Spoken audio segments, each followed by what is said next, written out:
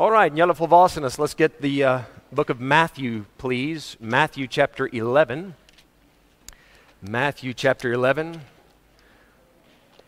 and verse number 16. We'll begin there this morning. We ended there last week, more or less.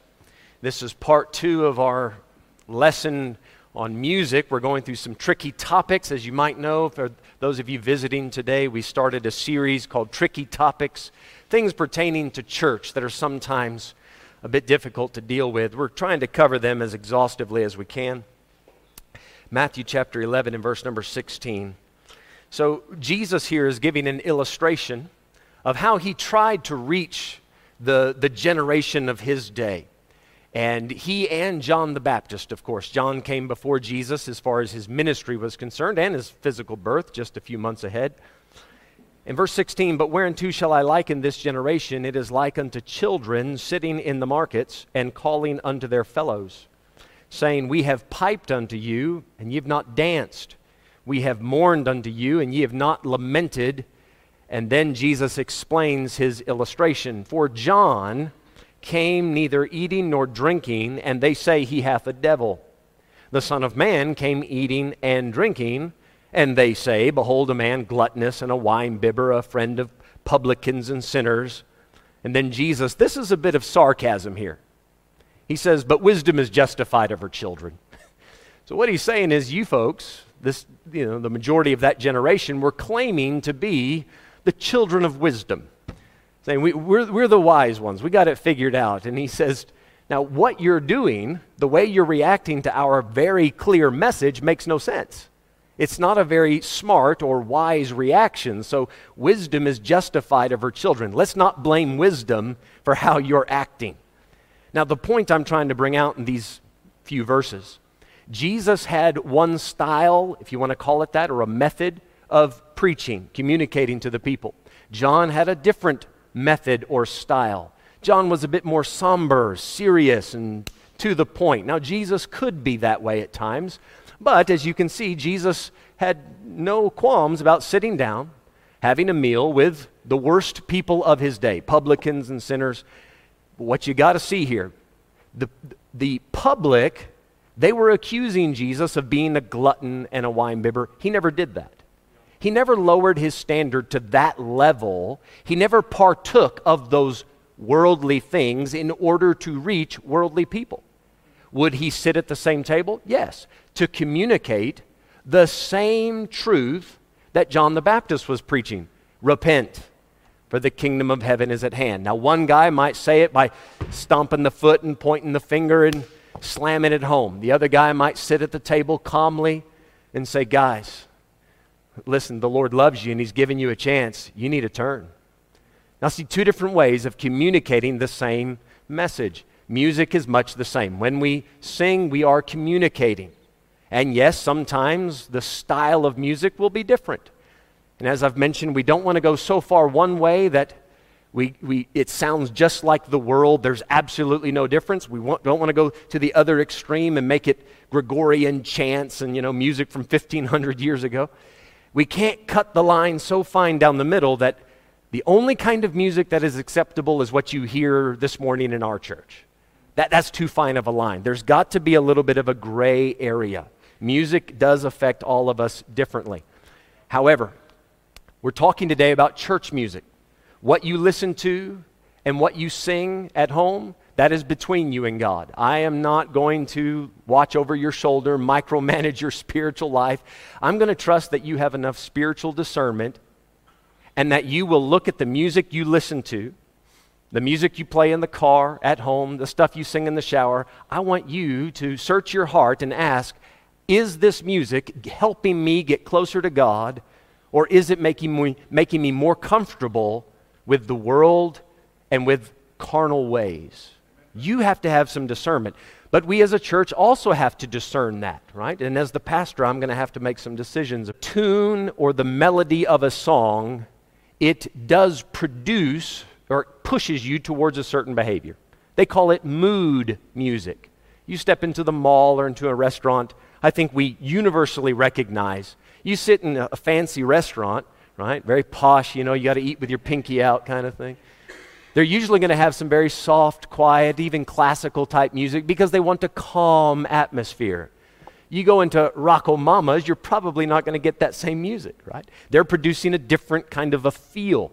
Some music, and let's say even whole genres of music, are built around producing a certain mood. Jazz, for instance. Jazz music was, the whole movement of jazz is a bit rebellious. It's a bit rebellious. And it can even tend towards laziness. Now, they've run tests to see if that's what it produces. It slows you down a little bit. That's why people, at the end of the day, they turn on jazz and just relax. Because when you're playing jazz music, you have maybe a 4/4 beat. When the trumpet of the Lord shall sound and time shall be no more. That's march music. Now, with jazz, instead of boom, boom, boom, boom, boom, they won't do that. Jazz, when you're coming down, you should hit it boom. They'll actually hit that note just a little late. So they know where that note's supposed to be, and they pull in a little late. And that little bit of rebellion against where the downbeat should be. Now, I'm giving you the musical history of it, but it produced this kind of swing music to say, hey, we don't have to do it the man's way. We got our own style. It's laid back, it's cool, it's refined, it's us, it's not you. And the jazz movement was born. Now, every genre has something like that. You can find music that kind of pushes people towards rebellion, laziness. Some music just makes you angry. Right? Some music does that. I have never, ever enjoyed heavy metal music. I don't get it, but this is that head slam. I'm not even going to try. I'm too old. Right? I'll give myself a bad lekkerkops here. I don't want to be there. The wolf pain. I don't want that. But they start slamming their head up and down. You just look angry. and a little bit maul. But that music, right, it's meant to produce that kind of thing. Jesus, the style in which he preached, right, there's the piping, more upbeat. John, he mourned, that's the more somber, serious approach. So they recognize that by saying it a certain way, by playing the music a certain way, we can push you in one direction or the other.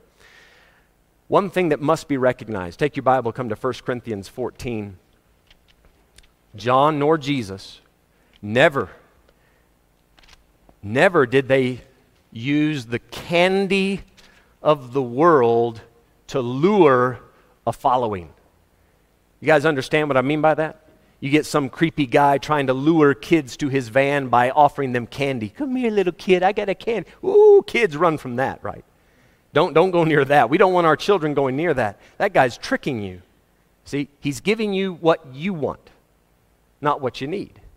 Jesus, John, they didn't lower the standards to say, we know what the world likes. We know what makes the world comfortable, so we will incorporate these worldly pleasures into our ministry in order to draw a crowd. And once we get the crowd here, and they feel comfortable, they feel at home, because what they hear in the church is exactly what they heard last night at the bar. It's the same feel, the same rhythm, so they get comfortable. And then we'll sneak the gospel in, without them noticing. That's not the approach that Jesus, John, or any of the prophets had, right? So let's be careful that we understand the goal of our music. The goal of the music, 1 Corinthians 14, verse 26, this whole chapter is about how to conduct yourself in an assembly, during a church service. And several things are mentioned, but let's notice in verse 26, how is it then, brethren, when ye come together, every one of you hath a psalm, hath a doctrine, hath a tongue, hath a revelation, hath an interpretation. Now, Paul just gives you a short list. You could add to that list if you wanted. The problem with the Corinthian church, they were showing up so that they could show off. Show up to show off. Look at how much I know. Look at how beautiful I can sing. Listen to how many languages I know. That's the tongue there. And Paul says, guys, that's not the right reason to use those gifts. If God has blessed you with certain abilities, use it not to entertain, not necessarily to draw a crowd and get their applause, but you want to be able to teach them and help them and build them up using whatever abilities you have. So at the end of the verse, he says, let all things be done unto edifying. So what's the goal? To entertain or to edify. Dr. Ruckman used to say it like this: the way that you draw a crowd is the way that you'll keep a crowd. There's a lot of truth to that. The way that you draw the crowd is the way that you'll keep the crowd. So if you bring them in with entertainment, as soon as you stop entertaining them, you know what's going to happen? They'll go to the next place that entertains them, because that's why they showed up. See? That's why I say we're not going to offer the candy of the world to lure them in. If they want to come, we want to have good music, spiritual music. We showed you the verse last week. Psalms, hymns, spiritual songs. And it should sound good. I'll show you some verses later. It should move you. It should stir you, but to the right thing. It should edify you in the things of God. Let's come to Colossians chapter 3. And this verse works hand in hand with what we just read there. So our goal is to edify. That means to build people up by teaching them about God and Christ and the truth and the Bible. Now, by and large, I've been speaking about the body of the music. I'll remind you again, last week we talked about how communication, only 7% of our communication is done with the words that come out of our mouth. The other 93% is facial expressions, body language, stuff like that, the tone of your voice. So we can't ignore that the melody or the tune of a song is important. But you can have a decent tune, but if the words aren't right, then that song is not worth singing. So we need to address both things. So Colossians 3, verse 16. The Bible says, "Let the word of Christ dwell in you richly, in all wisdom." Now let's pause for a moment there. You need to know your Bible. Do you see that? Let the word of Christ dwell in you how? Richly. That means store up the word of Christ in your heart. You should be familiar with what Jesus taught. You should be familiar with your Bible. I know that some of us struggle to memorize verses. I get that. Some of us are blessed with a better memory than others. I'm aware of that. But I'll tell you this, the more time you spend in the Bible, the more, let's say, the easier it is for the Holy Spirit to bring things to your remembrance. I promise you, if you spend as much time with your Bible as you do with YouTube, you'd probably have it dwelling in you richly. "Thy word hath I hid in mine heart, that I might not sin against thee." That's what David said. "Wherewithal shall a young man cleanse his way? By taking heed thereto according to thy word," paying attention to it. Deuteronomy 6 says that the word of God should be in your heart, and when you walk by the way, when you sit in your house, when you rise up, and when you lay down, you're talking about it. It dwells in you richly. Now notice, in all wisdom. It's one thing to know your Bible, it's another thing to know how to apply it. See, because many people, they have knowledge of the Bible, but then they use it for either financial gain or they thump people over the head with it, or, that you can use it incorrectly. Notice there's no full stop. The verse keeps going. "Let the word of Christ dwell in you richly in all wisdom, teaching and admonishing." All right, just pause there. Teaching and admonishing, let's say, one another. So far, what are we talking about? If there was a full stop there, you'd think we're talking about the Bible, right? And I think we certainly can see that part of the verse and think about the Bible. But look at what it says next. "Teaching and admonishing one another in psalms and hymns and spiritual songs, singing with grace in your hearts to the Lord." Now, several things in that we discussed last week, so I'm not going to repeat all of it. The word of Christ should go lock and step. It should be hand in hand with your music. That means the things that we sing, the lyrics, right? The information, the message that you're getting needs to be on point. Guys, I like this hymn book. I do. I do not think it's the only hymn book that a church can use. There's some other very good ones. I'm actually looking into a newer one that has most of these songs plus a couple hundred new ones, like in the last 50 years, 20 years, some good music. There are some songs in this book you guys know the tune to the Urvinnslied. Right? You know that. Did you know that comes from a song written by Julia Ward Howe? At the end of the Civil War, she put that song together called the Battle Hymn of the Republic. Mine eyes have seen the coming of the glory of the Lord. He is marching on to victory. That was a song that says when the North won the war over the South in America, that was the second coming of Jesus. And the kingdom of Jesus, the millennial kingdom, was set up there through the North. I am not going to sing that song. That is, now, the tune, lovely tune. It's a good tune, to kind of get you in that soldierific mood. And the Afrikaans version, the Oorwinningslied, is a wonderlijke liedje. I love that song. When we have Americans over here, I always sing that song with the Americans here, and not one time has it failed. They always find me after the service and say, Brother Mike, are you singing the battle hymn of the Republic? And they all think I've fallen into heresy because they think we just translated from English to Afrikaans. I said, guys, the Afrikaans version of this is heeltemal anders. It's not even close to it. Oh, okay. Oh, so the lyrics must be true. Is this song teaching you anything? Is it helping you grow in your faith? And at the same time, the melody also needs to be something that is moving your heart and not just your hips, right? Moving your heart, not just your hips. So let's move into something different here. Let's come to Psalm 95. So now, Brother Mike, which melody is that moves your heart, not your hips? Well, we got a gray area, and that's what makes it tricky. What gets your attention and kind of moves you that might be different than it is for me. And that's why it's a bit tricky. So we need to give a little bit of grace, some space in the middle there. I'm not going to be quick to condemn some other church because their music is slower or faster than ours, or they use this beat instead of that beat.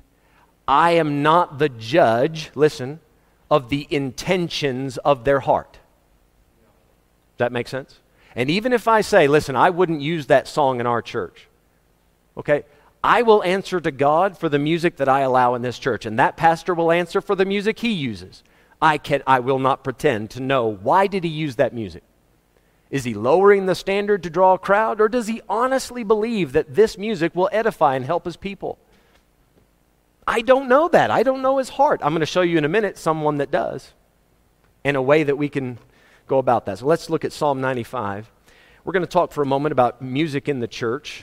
You saw the verse in 1 Corinthians that says, when you assemble, right, when you come together, everyone has a doctrine, has a psalm.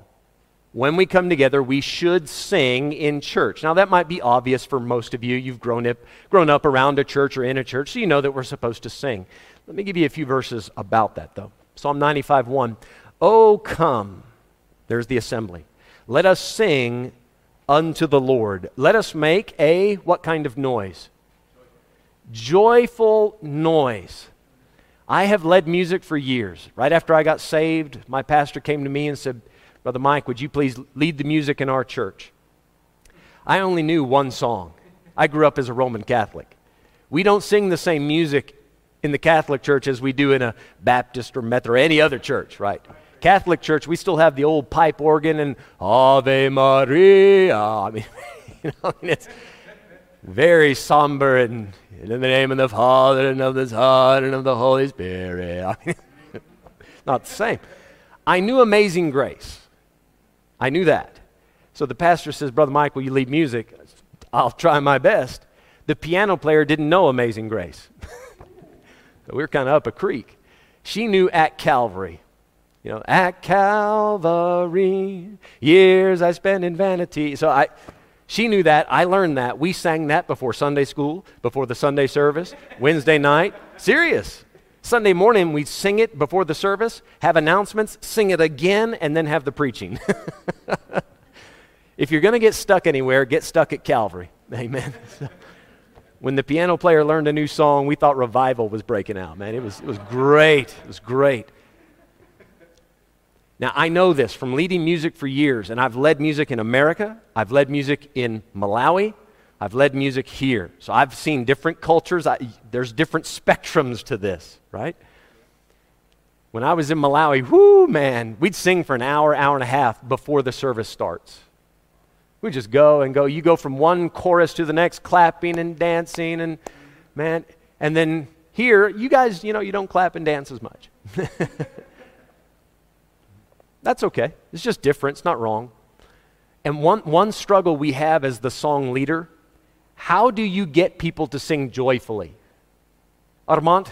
It's a challenge because you see people that are a bikkie stijf. Hulle dink dat hulle nog in die stilte kerk is. When the trumpet of the Lord shall sound in time. That song needs a bit of oomph to it, right? I mean, it's the trumpet of the Lord. If that thing goes off and you're standing still, I don't know, maybe the rapture won't take you. I don't know.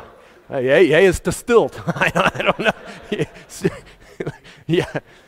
You may want to sing the Baptist national anthem. You know what that is, right? The Baptist national. I shall not be moved. I shall not. Now, how do we do that? I knew a pastor. Well, I know him, John Haveman. He's 75 now. He literally, and I mean this, sang his guts out. He led music so hard. And this guy has so much energy. When he leads music, he's going here and there, and he's up and down, and he's moving his arm, I mean, he's into it. And he sang so hard, he popped a hernia. So he sang his guts out. He finished the song. Now, yes, a song leader needs to set the pace and the example, right? It's a joyful song. So if he is singing in a very, unjoyful way, it's a bit difficult for you to do it. But there's only so much we can do as the song leader to induce joy in you, right? It's difficult for me to crank your engine. The point I want to make here is you need to crank your own engine. Stir yourself up. Look at the words you're singing and mean it. You say, I don't like that tune. I don't get into it. Hey, man, take whatever tune you got and sing it unto the Lord. If you want to sing something different in your home or personally, right, that's a different issue. But as a church, understand our goal. We want to magnify, praise, glorify, exalt every good word you can think. We want to do that unto the Lord. And we need to do it joyfully. And you can only help by getting involved in the congregational music to the best of your ability. And if that just means humming really loud until you learn the words, do that. Amen. Say, Brother Mike, I lost my voice, got laryngitis. Then smile while we sing, right? Do something joyful. Make a joyful noise to the rock of our salvation. Now, we know from the New Testament that rock is Christ. I told you last week, when you sing, just push everything out. You need to sing by faith, not by sight. Put yourself directly before the Lord and sing to Him. That should induce the joy that you need. Look at Psalm 98. Psalm 98, verse number 1. Oh, sing unto the Lord a new song. Well, look at there. That doesn't work too well for the old-fashioned Baptist preacher that will not sing songs that were written in the 1900s.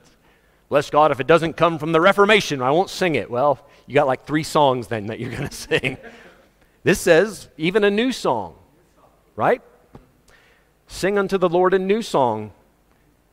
Why would David emphasize a new song? The time and effort it takes for a person to sit down and write an edifying, God-glorifying song, that's a work that comes from the heart. Now, I will say there are plenty of churches that put together these new little choruses, these quick overnight sensations. You put a fancy worldly beat to it, and you can just repeat some empty Christian phrase, and all of a sudden it's a hit single, and number 1 on the charts. Okay, if there's no heart to it, then don't use it. But if God's done something for you, something great, maybe you want to express that through a song. Man, that's something that we can get behind. And David did that. That's where the book of Psalms came from. God worked in his life and he said, let me show you how grateful I am to God. Let me write a song about it. Sing unto the Lord a new song, for he hath done marvelous things. His right hand and his holy arm hath gotten him the victory. Amen, that's Christ. The Lord hath made known his salvation. Thank God for that. His righteousness hath he openly showed in the sight of the heathen. He hath remembered his mercy and his truth toward the house of Israel. All the ends of the earth have seen the salvation of our God. Now, doctrinally, he's talking about the second coming, actually. But, verse 4, make a joyful noise unto the Lord, all the earth. Make a loud noise and rejoice and sing praise. Sing unto the Lord with the harp and the voice of a psalm, with trumpets and the sound of a cornet. So you can have instruments included, right? And not just one, not just a pipe organ. You can bring in instruments, use them in the right way, and sing joyfully and loudly. Now, be careful here, okay? Don't think that volume equals good. Be careful of that, because you can actually steal the show by singing so loud we can't hear the music, we can't hear one another. There is something to singing together with everybody, right? So don't try to outdo the next guy. But also, the opposite of singing loudly is singing quietly. We're not church mice. It's okay to lift your voice, and let's say to the level at which you are thankful to God. Just think about that. So in a few minutes when we sing again, we'll be able to somewhat evaluate where your heart is with God, how much you want to praise and acknowledge what He's done through the level of your volume. Moving on. Psalm 27. Psalm 27. Say, Brother Mike, I don't see it that way. Well, there was a verse in the Bible about it there. So, Psalm 27. Now, we will sing congregational music. That is, we're all singing together. The Biedermans, I told you about them last week. Hopefully they'll come soon this year. And they'll teach us even how to do our congregational music better. We'll learn how to sing parts, you know. You heard me maybe doing it just now. When the roll is called up yonder, I'll be there. When the roll, that you can do those two parts. Well, all of that is good for congregational music, but there's another way to sing in church. You can stand up and sing a special. We call it a special, whatever word you want to put to it, a solo, or, you know, you can have a small group get up and sing to the church. I know maybe culturally that might be strange for some of you, so I've been told, but it is a biblical and a healthy thing to do, I think. So, Psalm 27, verse 6. David says, "And now shall mine head be lifted up above mine enemies round about me. Therefore will I offer in his tabernacle sacrifices of joy. I will sing, yea, I will sing praises unto the Lord." He says, I'm going to go into the house of God and I will sing. Now, could he be referring to I'm going to sing along with everybody else? Yes, maybe. But David says, God gave me victory. So I'm going to go down to the house of God, the tabernacle, and I'm going to sing. So maybe God puts a song on your heart. You say, but, oh, Brother Mike, to stand up in front of everybody, I'm a bit nervous, you know, that would be asking a lot. That's why it's called the sacrifice of joy. Now, please, when you sing your special, just know your limits. It is a sacrifice, but let's not make it sound like you're sacrificing a goat. Be careful with that, right? Come to 2 Kings chapter 3. 2 Kings 3. I've had plenty of moments where, you know, I tried to sing a special, and I know that I don't have any kind of a great voice, but whatever voice I have, I'll try to use it for the Lord. 2 Kings 3, verse 14. I've gotten up and I used to preach in prisons and juvenile detention centers quite a bit. I got up one time, had about 10 young prisoners in front of me, and the guy who was leading the ministry, he said, Brother Mike, would you sing before you preach? He gave me no advanced warning. I said, well, I don't have any music or anything with, no words. He said, well, do the best you can.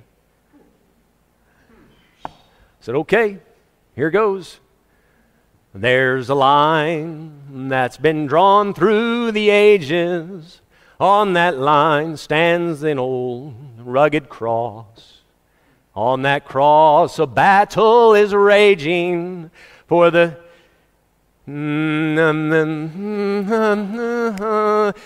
It is finished. I went straight to the chorus. I forgot the words.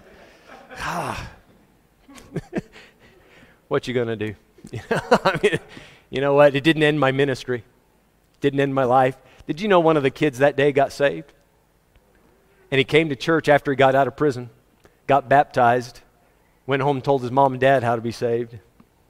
I mean, this had nothing to do with my singing, no doubt. I'm just saying it didn't hurt. 2 Kings 3, verse number 14. Elisha, this is the student, right? And follow up, if we can say, to Elijah. Elisha said, as the Lord of hosts liveth before whom I stand, surely were it not that I regard the presence of Jehoshaphat, the king of Judah, I would not look toward thee nor see thee. When you read this story, that's a royal burn right there. The king of Israel says, hey, come on, Elisha, help us. And Jehoshaphat, the king of Judah, is standing next to the king of Israel. And Elisha says to the king of Israel, you know, if it weren't for Jehoshaphat, I wouldn't even look at you. And that's just good old-fashioned hard preaching there. So Elisha is now going to prophesy. But before he does, verse 15, but now bring me a minstrel, a stringed instrument. And it came to pass when the minstrel played that the hand of the Lord came upon him. Notice how music changed, if I can use the term, the mood. So now Elisha is a bit ticked off with the king of Israel. He's a bit frustrated that this absolute hypocrite ignores the prophet until time of war. Now we need your help. You know what? You sorry, low-down scoundrel. The only time you come asking any Bible questions is when you're in trouble. Hey, you know, oh man, I'm just so fed up. Bring a minstrel, get me in the mood to preach. This is precisely why we sing before we preach. Set the mood. To draw our hearts and our minds, open them up, draw them closer to God. Have you ever been watching a movie and you know what's going to happen next in the movie because of the background music? Yeah. Right? You know, oh, he's just about to catch him, or he's just about to die, or they're just about to fall in love based on the music that's playing in the background, right? Music sets the mood. So I don't want, in our church, I wouldn't do it, I wouldn't like it at any service, before I get up to preach, get everybody stirred up and thinking about worldly, carnal things, right? Hey, that tune, that melody, I was listening to that in my car. That's that worldly music. I don't want them thinking about that based on the sound, the tune of it, and then I get up and try to preach in an opposite direction. I want to be sure we use music that pushes us in the right way. Come to Hebrews chapter 4. So music requires spiritual discernment. You say, preacher, what do you mean by spiritual discernment? You need to be able to recognize what is happening in the spiritual realm. If you struggle to understand that, let's put it into the natural. What is natural discernment? I can see that this guy over here has a knife. He has an angry look on his face. The knife is up in the air, and there's a guy over here that's running away. Naturally, I can discern he's angry, he's a thief, right? And he is chasing him, something like that. I can figure out what's happening just through my natural human observation. Have you ever walked into a room and it feels tight? You go, man, something's not right in here. Someone's angry at someone. It's a gut feeling. You don't have any scientific evidence that that's what's going on. Just something doesn't feel right. Spiritual discernment, I heard one preacher say it like this: it's a spiritual gut feeling. Now, you can actually learn spiritual discernment. You don't just wake up one day and have it. You learn it. Hebrews chapter 4, let's see where you can learn this. Hebrews 4, verse 12. For the word of God is quick, that means it's alive, and powerful, and sharper than any two-edged sword, piercing even to the dividing asunder of soul and spirit, and of the joints and marrow, and is a what? Discerner of the thoughts and intents of the heart. When you're reading the Bible is reading you. The Bible is a discerner. It tells us what's going on in the heart of man.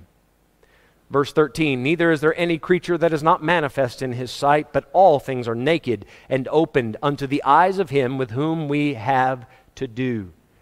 So through reading, studying, getting more familiar with the Bible, you are going to get better at discerning spiritual things, because the Holy Spirit has told us in this book, over 31,000 verses, of how God views humanity.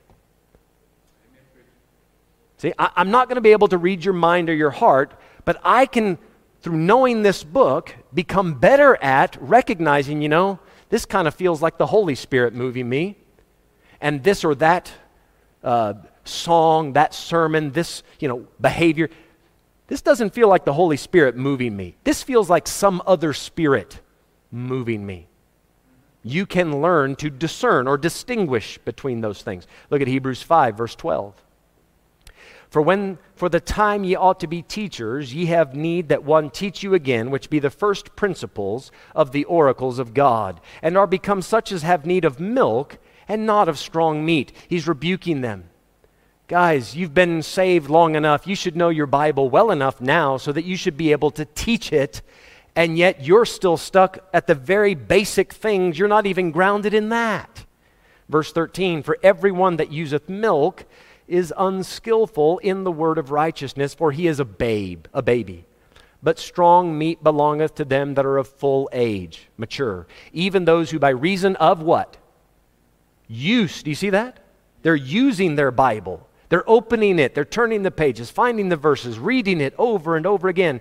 Who by reason of use have their senses exercised to what? To discern both good and evil. The more Bible you put in you, the better equipped you are to recognize what is moving in the spiritual realm.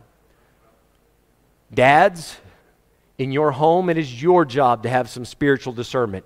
What TV shows should our family watch? What movies should I allow? What kind of entertainment? Because I'm not against, having leisure. I think you guys say leisure time where you relax. I'm not against that. But be careful that leisure time and those things you do does not push you in the wrong way. You got to have some discernment. You got to make some boundaries there. At a certain point, that show you're watching, after enough F-bombs are dropped, you better shut that off.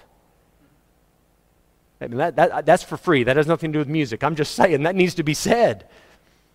Now, my job as the leader of the church, I got to have some spiritual discernment. I'm responsible for what the sheep are being fed, yes? Ultimately, no matter who stands in this pulpit, a guest preacher, somebody else in our church, I'm responsible for what is said.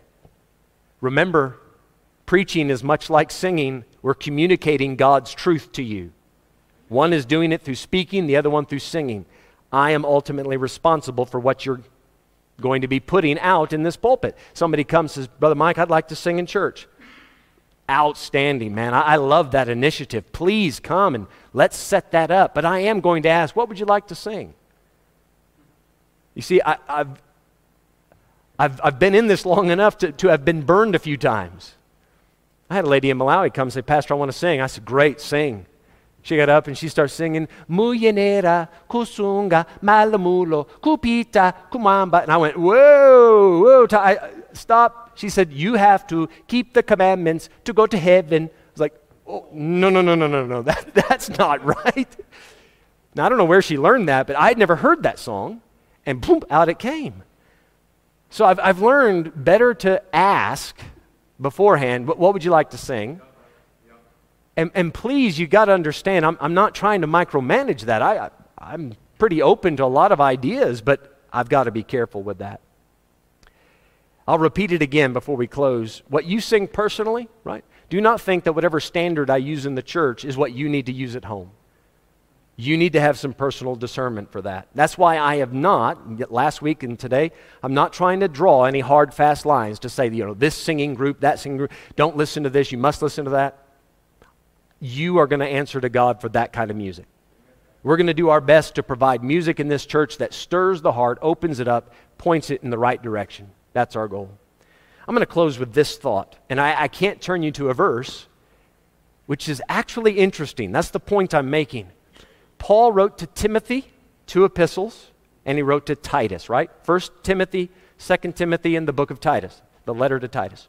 These are two pastors, young pastors that are just getting going in the ministry. Paul wrote to them and said, in the house of God, this is how you should behave. And he gives them chapters of advice. Did you know there's nothing about singing in those books? You say, well, maybe they didn't sing back then. They did. We have the church history books that says those early churches sang a lot.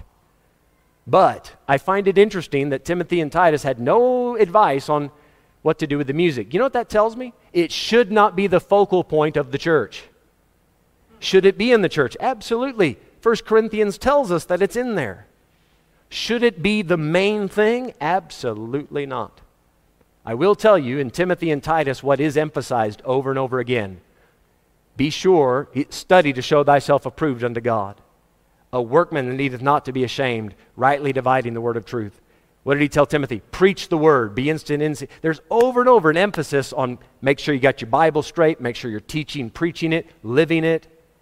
The singing will come, right? The Bible will give us guidelines for it, but it should not be the thing in church. We are the pillar and ground of the truth, right? So our job is to hold up the truth and let Jesus Christ shine through that truth. All right, let's all stand if you would. I hope this has helped. We'll have a word of prayer and let you guys have some fellowship outside. Father, thank you this morning for allowing us to open the Word of God. Lord, I wish that you could just come down and choose our songs for us. Then we would know for sure. But as best we can, God, we want to use our music, no matter what song it is, to magnify you, to draw attention to how good you've been to us, to praise you, and to learn about you. We do pray that you bless our service to come and the fellowship we can have now. In Jesus' name, amen. All right, you guys enjoy some fellowship.